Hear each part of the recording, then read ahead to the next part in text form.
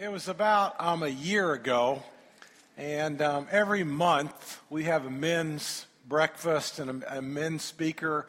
And about a year ago, one of our guys, Ron Carlson, was speaking.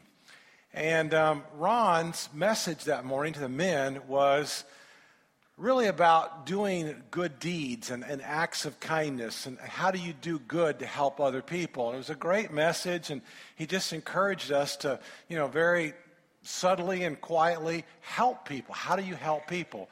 And then a few months after that, Tom Goodlett was on stage, and Tom was doing the communion meditation.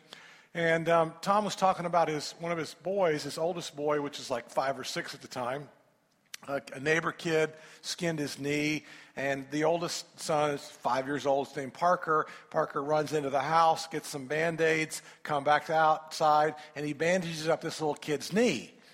And Tom said to his son Parker, I'm so proud of you. That's really good. And he said, well, Dad, we're Goodletts. And he said, we do good. And I thought, that's really cool. How many times did Tom and Erica probably said that, maybe 50 times? He said, Dad, we're Goodletts. And we do good. Like, duh, Dad, And so I thought about Ron's message about how, we are able to do good. And the little Parker at 5 saying, we're Goodletts, we do good. And what keeps us from having that on our radar all the time? And so I thought, well, we're busy, and we get distracted, and we're all busy in the room. Everybody's busy, and everybody gets distracted, and so that gives us a pass a little bit because we get distracted.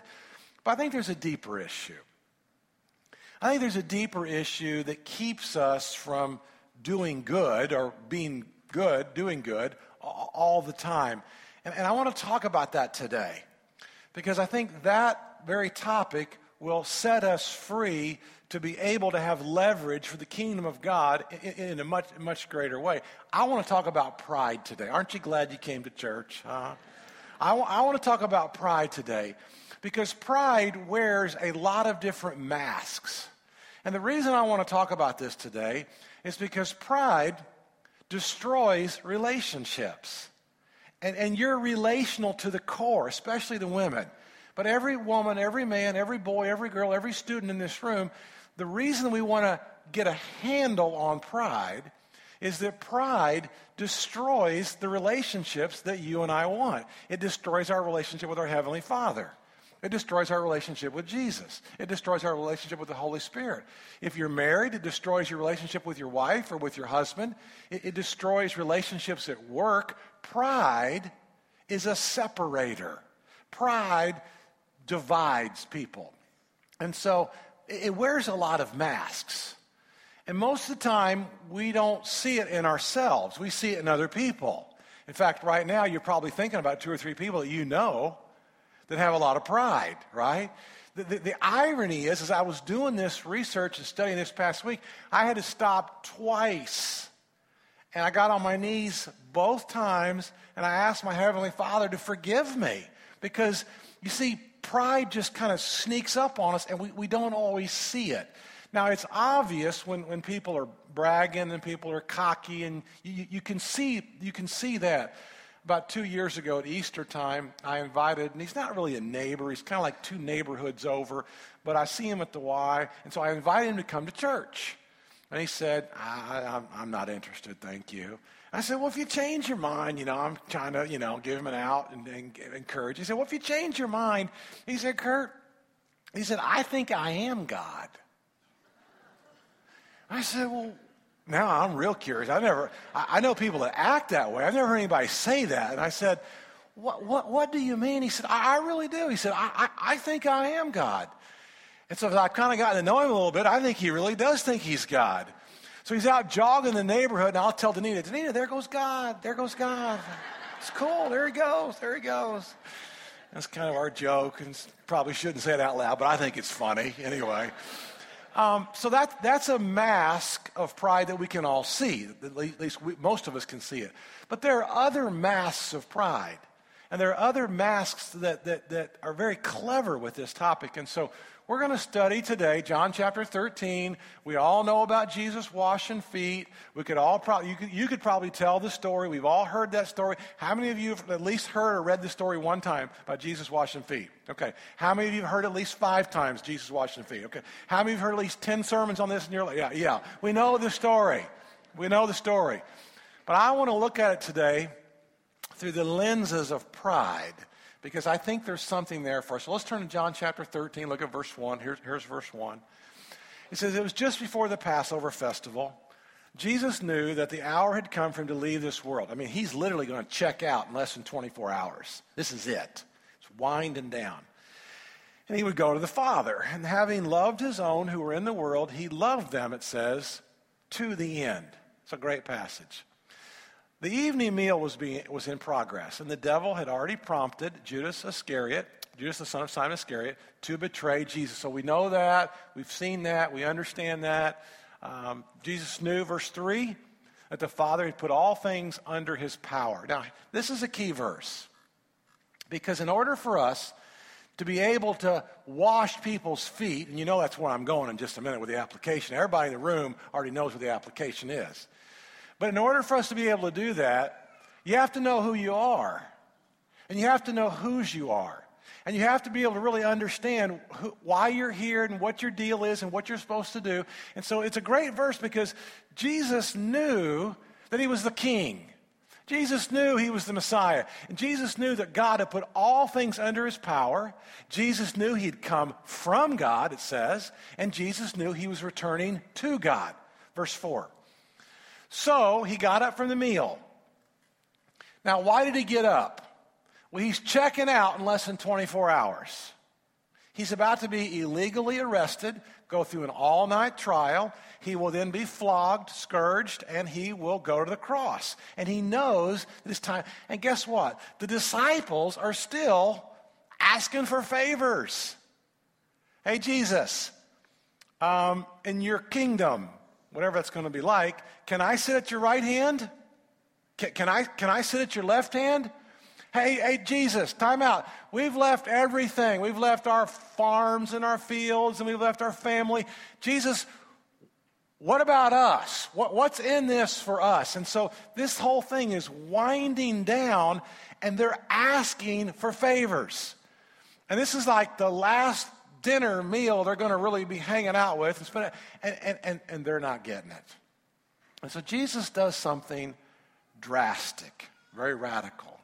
What Jesus does is basically be one of you guys wearing a sports shirt, sport coat, and you came in to the dinner, and all of a sudden you take off your sport coat, you unloosen your tie, you take your tie off, and you begin to unbutton your dress shirt. You take off your cufflinks, and you're in an undershirt. And really, what Jesus is doing right now, Jesus is in boxer shorts in our vernacular and an undershirt. He's taken off his outer clothes, and he's wrapped a towel now around his waist, and he's going to demonstrate for them what his kingdom is all about. Now, see, we understand that because in our world, everybody's jockeying for position. In most marriages, everybody's jockeying for position. In most families, in most offices, in most work environments, even in a lot of churches, it's all about them. And so Jesus is going, my gosh, guys, I'm going to give you an illustration because nobody's getting it. And this applies to every setting in your life. Socially, somebody has you over for dinner, and you don't even offer to help with clean off the table, or you don't even offer to help, clean up the dishes. It applies in your home. You volunteer maybe, to clean the laundry, or you volunteer to fold the laundry. It applies in your neighborhood. There's a storm and there's branches and they're breaking down and they're all over your neighbors. You don't even like this neighbor, but they're all over their sidewalk, and maybe they're not even physically able to do it. And you can go over there and help them. It applies at work. You get up and get yourself a cup of coffee. What about the people who are around you? It applies to church world. I mean, even church, if there's trash on the church parking lot, do you walk by it or do you pick it up? Jesus' example he's getting ready to show us applies to every dimension of our life, and it's other-centered. Jesus is trying to help his disciples to see that my kingdom is about others. My kingdom is not me-centered. My kingdom is other-centered, so radically different. And so he gets up from the meal because they're asking for favors. They're not getting it. He takes off his outer clothes. He's in his underwear, a T-shirt maybe. I don't know. He wraps his towel around his waist. Look at verse 5. And he begins to pour water into a basin. The disciples are going, huh? Because, see, they were all recognized the fact that nobody was washing their feet. And you've heard this, the slowest slave is always the one that washed the feet. And there wasn't a slave at the house. We don't know why. But so everybody's thinking it. Peter's thinking, I'm not going to wash feet. And James is going, it's not going to be me. And Thomas is, it's not going to be me. Everybody in the room is thinking it. And all of a sudden, the one who has walked on water, the one who's raised Lazarus from the dead, the one who's taught the amazing Sermon on the Mount that nobody else could ever dream or imagine how awesome that was, the one who can do it all, he is the one right now who is down in a T-shirt. And he begins to wash their feet. Now, I don't know if you've ever been to a foot washing service before, and that's not what this is about, that we're supposed to wash feet in church, but I was in seminary, and it was a class one day, and the professor, he's got 2 PhDs, and the professor didn't say a word. He just started washing. There's about 100 of us in the room. He just started washing all of our feet. And it was one of the most humbling acts that you could ever imagine and experience. To have someone that you highly esteem, someone that's 10 blocks ahead of me, and he's washing my feet. It's amazing. And so Jesus begins to pour water, begins to wash their disciples' feet, dries them with the towel that's wrapped around him. Look at verse 6. And he comes to Simon Peter. Now, you can always count on Peter to give you a sermon illustration. Always. But you got to love Peter, don't you? Because this is pride on steroids. He came to Simon Peter, who said to him, Lord, are you going to wash my feet? And the answer to that question was going to be yes. Here's a definition of pride. I just want to give us a definition on one of the masks of pride. If you've got a bulletin, you want to take notes, we can fill in a couple of blanks here.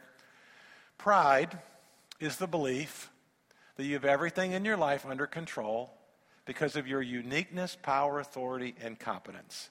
And you don't need anyone or anything. That's just one of the masks of pride.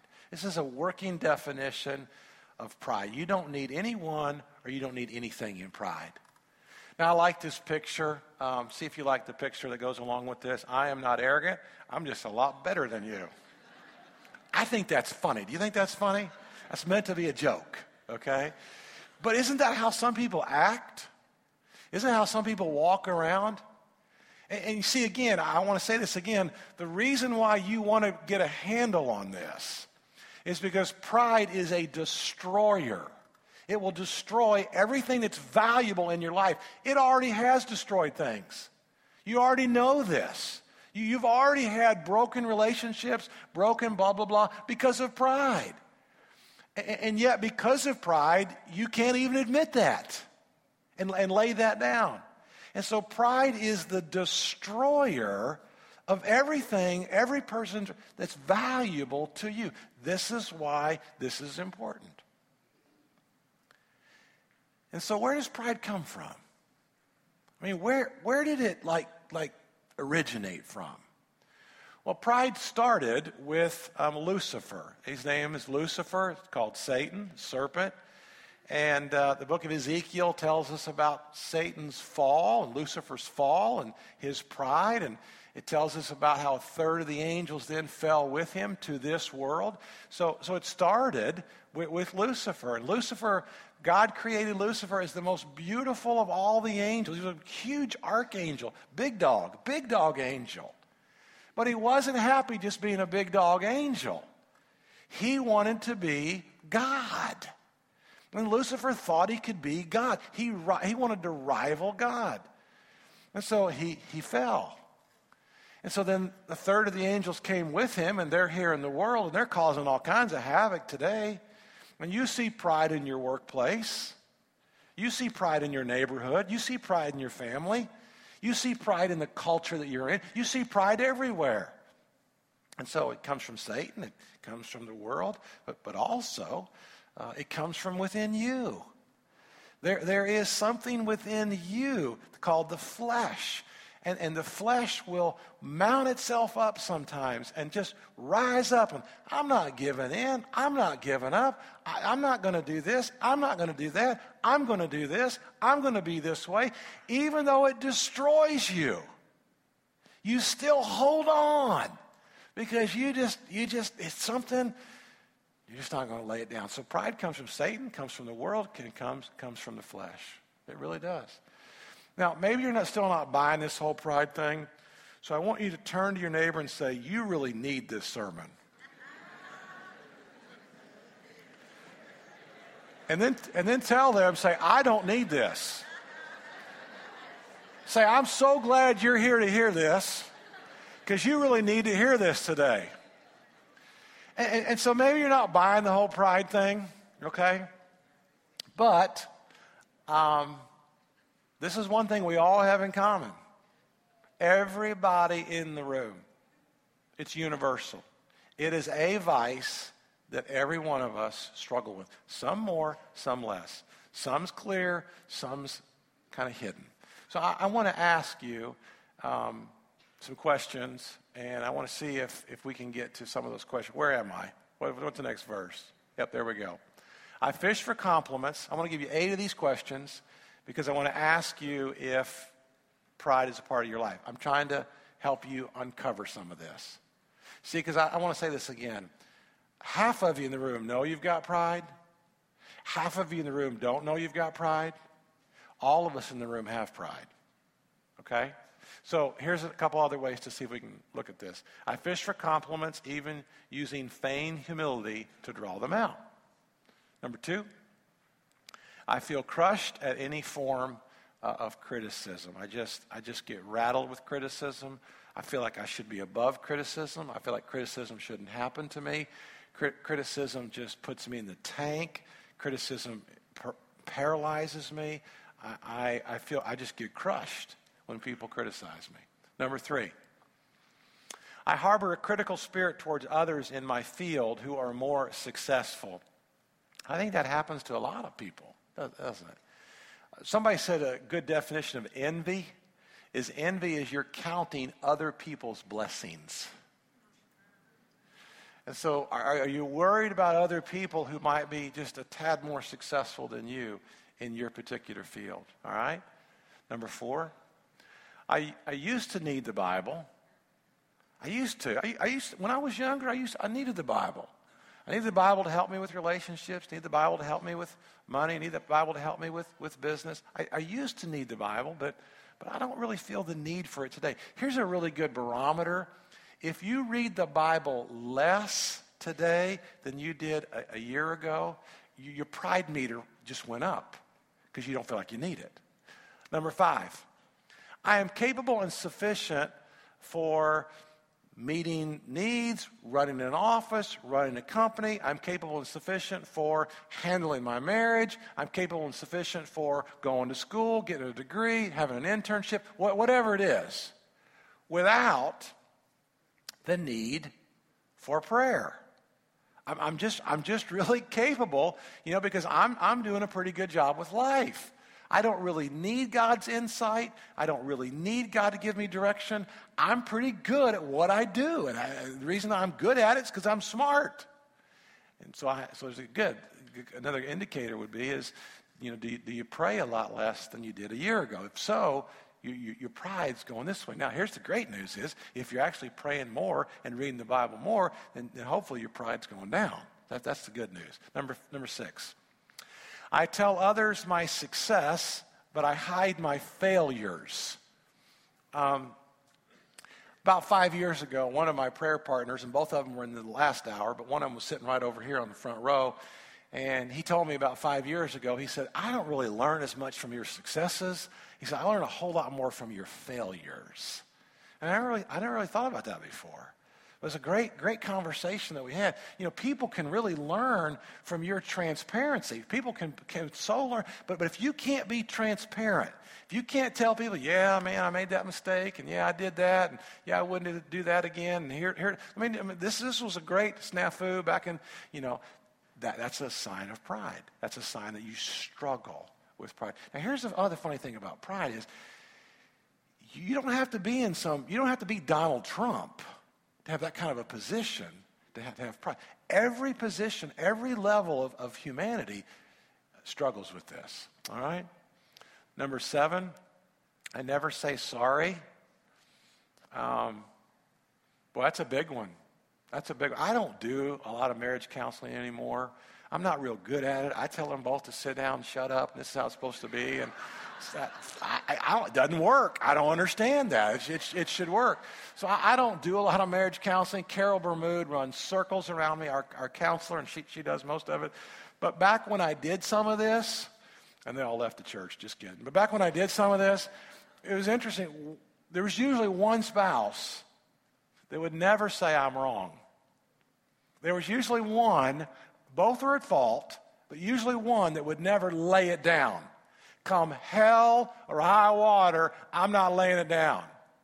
And when you have one person in a relationship that will not lay it down, there's going to be pride and there's going to be separation. I never say sorry. Number 8, I stopped thanking, people, and I really stopped thanking God. People that have lots of pride aren't real grateful. There's not a lot of sense of gratitude. They're not real grateful people. They're entitled people. They expect it. This is what ought to take place. And so you can always see that people that are full of pride are not really thanking people or encouraging people or thanking God for the position that they're in. All right, let's go to verse 7 and 8. John chapter 13, verse 7 and 8. So Jesus had just said, Peter, I'm getting ready to do this. Peter's going, no way. And Jesus said to Peter, you don't realize now what I'm doing, but later you will understand. Look at verse 8. No, said Peter, you shall never wash my feet. Now, can you imagine the rest of the story if Peter didn't lay it down? We wouldn't have Simon Peter on the day of Pentecost, the first day of the church, standing up and giving the first sermon, would we? Can you imagine how your holy history story would be better and would be different if you laid it down? If today you made a decision, I'm going to lay it down. Now, if you don't lay it down, we won't know the rest of your holy history story. But if you lay it down, we will know a holy history story about you. The choice is up to you. The choice is up to every one of us when it comes to this topic today. So Peter says, no, there's no way. But just imagine what your world would be like if you were goodlets and we do good. Imagine, if a 5-year-old can get that. Imagine what your world would be like as Ron Carlson came and talked to us, doing acts of kindness. Imagine what it would be like in your marriage, your neighborhood. I mean, don't you all have some crazy neighbors? What if you serve those crazy neighbors? Everybody have crazy neighbors in their neighborhood? If you don't think you do, maybe you're the crazy neighbor. Just a suggestion. I don't know. Just a thought. So your world, your marriage, your home. Can you imagine if you guys actually served your mom and dad? We'd have to call 911. But can you imagine what that would be like if you volunteered and did things to serve your parents? Imagine you served your spouse. It doesn't take away from your role. It doesn't take away from your position. Look at John chapter 13 now, verse 12. See, when he'd finished washing their feet, he put on his clothes. And he returned to his place. Washing their feet did not change his place. It did not change who he was. He put his clothes back on and he returned to his place. And he said, do you guys understand? I'm checking out here in just about 24. Do you understand what's going on?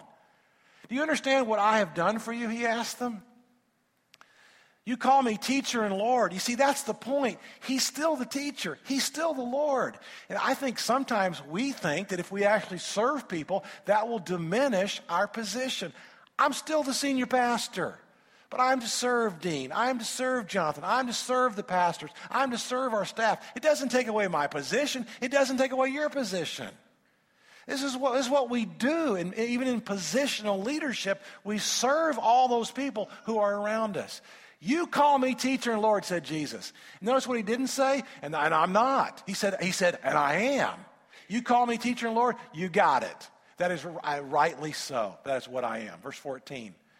Now that I, your teacher and Lord, have washed your feet, you should also wash one another's feet. Verse 15. I've set you an example that you should do as I have done for you. And so what I want to do real quickly is I want to give you 10 remedies for pride. And I don't, if you want to write these in your bulletin, great. And I don't want you to try all 10 of these. I want you to pick one. Pick the doozy for you. Pick the one that you struggle with the most. I'm going to give you 10, and then from this point on, after today, I'm going to encourage you just to pick one and to work on this one. Here's the first one. 10 remedies. Number 1 is you right-size God and you right-size yourself. In other words, he's really, really big. You're really, really small. He's going to live forever. You're going to die. Okay? You right-size God and you right-size yourself. You are going to die. And you are really, really small. You're a lot smaller than you think you are. You're really, really small. Number 2, you remind yourself that the Lord hates pride. The Bible talks about this in several different places. The Bible says he hates pride. Number 3, you remember that all you have is a gift of grace. Are you smart? He gave you that ability. Are you good with your hands? He gave you that ability. Are you good with people? Now you've developed those gifts. You've worked hard on that, but he gave you the original material to allow you to expand that and to develop that. Everything you and I have is a gift of grace. Number 4, decide that you will not seek the high places. This is out of a Proverbs. This is a high place. Let's look at this verse. Proverbs 25, 6 and 7 says, do not exalt yourself in the king's presence, and do not claim a place among his great men. It is better for him to say to you, come up here, than for him to humiliate you before his nobles. And so I call this, do not seek the high places. The high places. All right, the next one. Stop being a self-publicist. Here's what I mean by that. A self-publicist. Proverbs chapter 27, verse 2 says, let someone else praise you and not your own mouth. An outsider and not your own lips. And we've all heard this. We've all heard people bragging and boasting and talking about themselves. I've done it. You've done it. Every one of us in this room has done it. And Proverbs 27:2 verse says, let somebody else do it. All right? Let's look at the next one. These are just remedies. Pick one of these. Be accountable to someone. Chances are, if you're not accountable to anybody, your opportunity for your pride meter to rise is going to get higher and higher and higher. I've got men that I'm accountable to. It's smart. It's wise. You want to be accountable to people in your life. It will help you and build your relationships. Number 7, remember that God gives grace to the humble. He does. He gives grace. I need grace. I want grace. You want grace. You need grace. Look at this verse. Proverbs 3:34, he mocks proud mockers, but shows favor to the humble and the oppressed. God gives grace to the humble. All right, let's look at the next one. Number 8, give some time to self-examination. And in order for you to even understand your own level of pride, you got to stop and think about it. So go to John Chestnut, go to Causeway, go to Philippi Park Beach, go and just spend some time and ask yourself and ask God, am I proud? Do I struggle with this? Number 9, practice boasting only about Christ and his cross. This is a great one. Paul says this in Galatians chapter 6, verse 14, may I never boast except in the cross of our Lord Jesus Christ. And here is Paul. He's going to boast. So if you want to boast about something, boast about the cross. The cross is worthy of you and I boasting about. And this is what Paul did. He was a leader. He was brilliant. He spoke languages. He was a Roman citizen. He was a Pharisee of Pharisees. There wasn't anybody more skilled than the Apostle Paul, Saul of Tarsus. And yet he's not going to boast about his education. He's not going to boast about how many books of the Bible we now read. He's not going to boast about how many little churches he started. He's going to boast about the cross. The cross. Number 10. Think often about Christ's humility. I think this one is a good one. This comes from Philippians chapter 2. And Philippians chapter 2, verses 5 through 8 says, he made himself nothing by taking the very nature of a servant. Being made in human likeness and being found in the appearance as a man, he humbled himself by becoming obedient to death, even death on a cross. In your relationships with one another, have the same mindset as Christ Jesus, who being the very nature of God did not consider equality with God something to be used to his own advantage. Rather, he just gave it up. Rather, he laid it down. Rather, he surrendered to the will of the Father. We're going to pass out the Lord's Supper at this time. I want you just to take the loaf and take the cup, and you can do it on your own in just a minute. But I want you to look at those 10, and during communion this morning, I'm going to ask you just to take one of those. And maybe it's a confessional, maybe it's, I need help with this, but during this time of the Lord's Supper, would you take the area that's the biggest barrier for you, maybe the biggest blunder for you? Would you take that and would you lay it down? And would you ask him, the one who gave it all, would you ask him to take it away from you so that you can be the woman, the man, the servant that he's called you to be? Put this into practice. Heaven comes. When you and I serve people, when you and I wash people's feet, when you and I lay it down, when you and I humbly love other people, it changes everything. So what do you do with a sermon like this? What do you do with a message like this? What's really up to you? That's the beauty of this morning. It is 100% entirely up to you.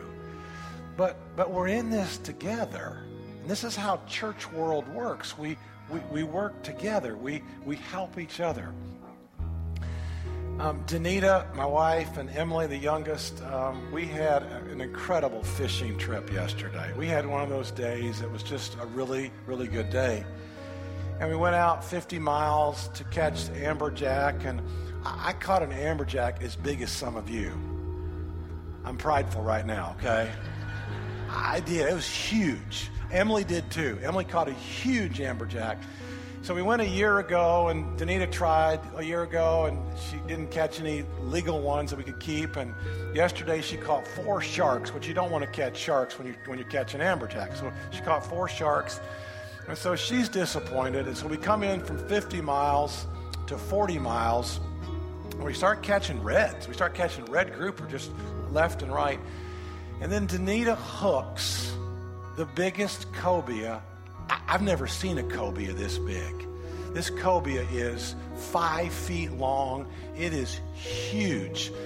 And what happened next was the only way we're going to have a shot to get this thing in the boat is everybody has to work together. All of a sudden, one man starts going around the boat, picking up all the poles, because that cobia is it's towing us. It's dragging all the way around. Emily's videoing it. The guy's driving the boat. He's driving the engines to keep us from getting the fishing line wrapped around the engines and snapping it off. It's 30. Denise's got the pole in her hand, and for the first 10 seconds, she was in trouble. This fish was in complete control, taking outline and towing us. That's how big this fish was. And so I grab her arm and I grab her, the pole, and we are doing the two-step cobia dance on that boat. We got the cobia tango going on for 30 minutes. There's no way. I mean, both of us together are barely able to handle this. We finally get the fish up close to the boat, and he gaffs it. One guy gaffs it, and that's not enough. He can't pull it in. So we got the line, we got the pole. One gaff doesn't work. We have to get a second gaff. Now, two of us, and there's a third guy, because you get a cobia on the deck, it's more dangerous than a shark because they flail and go crazy. So another guy's hitting it on the head with a bat. Sorry about that, ladies. But anyway, so there's three of us men that are just working overtime. And Danita's, we get the fish in, and we all just like, praise the Lord. And it's a 75-pound cobia. And Danita said this. She said, there's no way. If you hadn't done this, and you hadn't done this, and you hadn't done this, and you hadn't done this, I mean, there's 4 or 5 of us men that have worked as hard as we've ever worked for 30 minutes of our entire life to get to land this fish. That's how this works. We work together. We're a part of the church. We work together. How we serve people. We come alongside of each other. And see, we don't have pride. We lay the pride down. And it's teamwork. And the teamwork then allows us to minister to the world. And the world sees us washing feet, and it can't figure it out. The world can't figure out why we're laying it down when everybody else is raising it up. But see, Jesus' kingdom is completely different. And the disciples, until Jesus rose from the dead, or maybe it was until he washed their feet, they didn't get it. So the question is, do you get it? So John chapter 13, verse 17 says this. Now that you know these things, now that you know this, you see, guys, maybe you didn't know this before. Before I washed your feet, maybe you did. But now that you know these things, what things? I'm still your teacher. I'm still your Lord. I'm still your master. And I've set an example for you. And let me tell you something. If you put this into practice, he said, you will be blessed. Here's the question. Do you want to be blessed this week? And how blessed do you want to be? It's up to you. You honestly are in the driver's seat with this. Now that you know these things, you will be blessed if you do them. So how? In your world, whether it's school, whether it's business, whether it's home, how in your world, neighborhood, how church, where and how can you put these things into practice? And you see, we all work together. That's what we do. We're called the body of Christ. And the body of Christ, we all do this collectively together, and we're stronger. We're not more prideful, but we're stronger when we serve the Lord like this together. I'm going to ask our prayer partners to come down front. And maybe today it's your day to give your life to Jesus. That's about pride. That's about pride. It's not that people don't have enough knowledge that Jesus rose from the dead. People get that. But it really comes down to whether or not I'm going to accept that somebody else can get me to heaven. I can't get there on my own. I need a Savior. I need somebody who died for me. That's about pride. Being baptized is all about pride. You think about Christian, we've had 200 some baptisms this year, which has been awesome. But you think about the people who chose not to be baptized. Are you kidding? I'm not going to go get baptized, get wet in front of all those people at the beach. Are you kidding? I'm not going to get my hair wet. It's about pride. And so today, I just want to ask you I want you to be blessed. I want you to be really blessed. Now that you know these things, you will be blessed if you do them. And so maybe today is your day to become a Christian. We'll lay it down. Maybe today is your day to say, I want to be baptized into Christ. Maybe today is your day to restore some relationships that just your stubborn pride has kept you from restoring. Maybe today is a day for incredible breakthrough. Maybe you need prayer this morning because of those 10, you got all 10 of them going on, okay? And you're struggling with all 10. Come down front and let somebody today pray for you and pray over you. You will be blessed. Now that you know these things, you will be blessed if you do them. We thank you, Jesus, for this example you set for us. Didn't take away your position. It just solidified it and showed what your kingdom was all about. Now, as the King's servants, lead us to go out in this world right now and do these things that you've called us to do. And then you bless us. Thank you, Jesus. In your name we pray. Amen.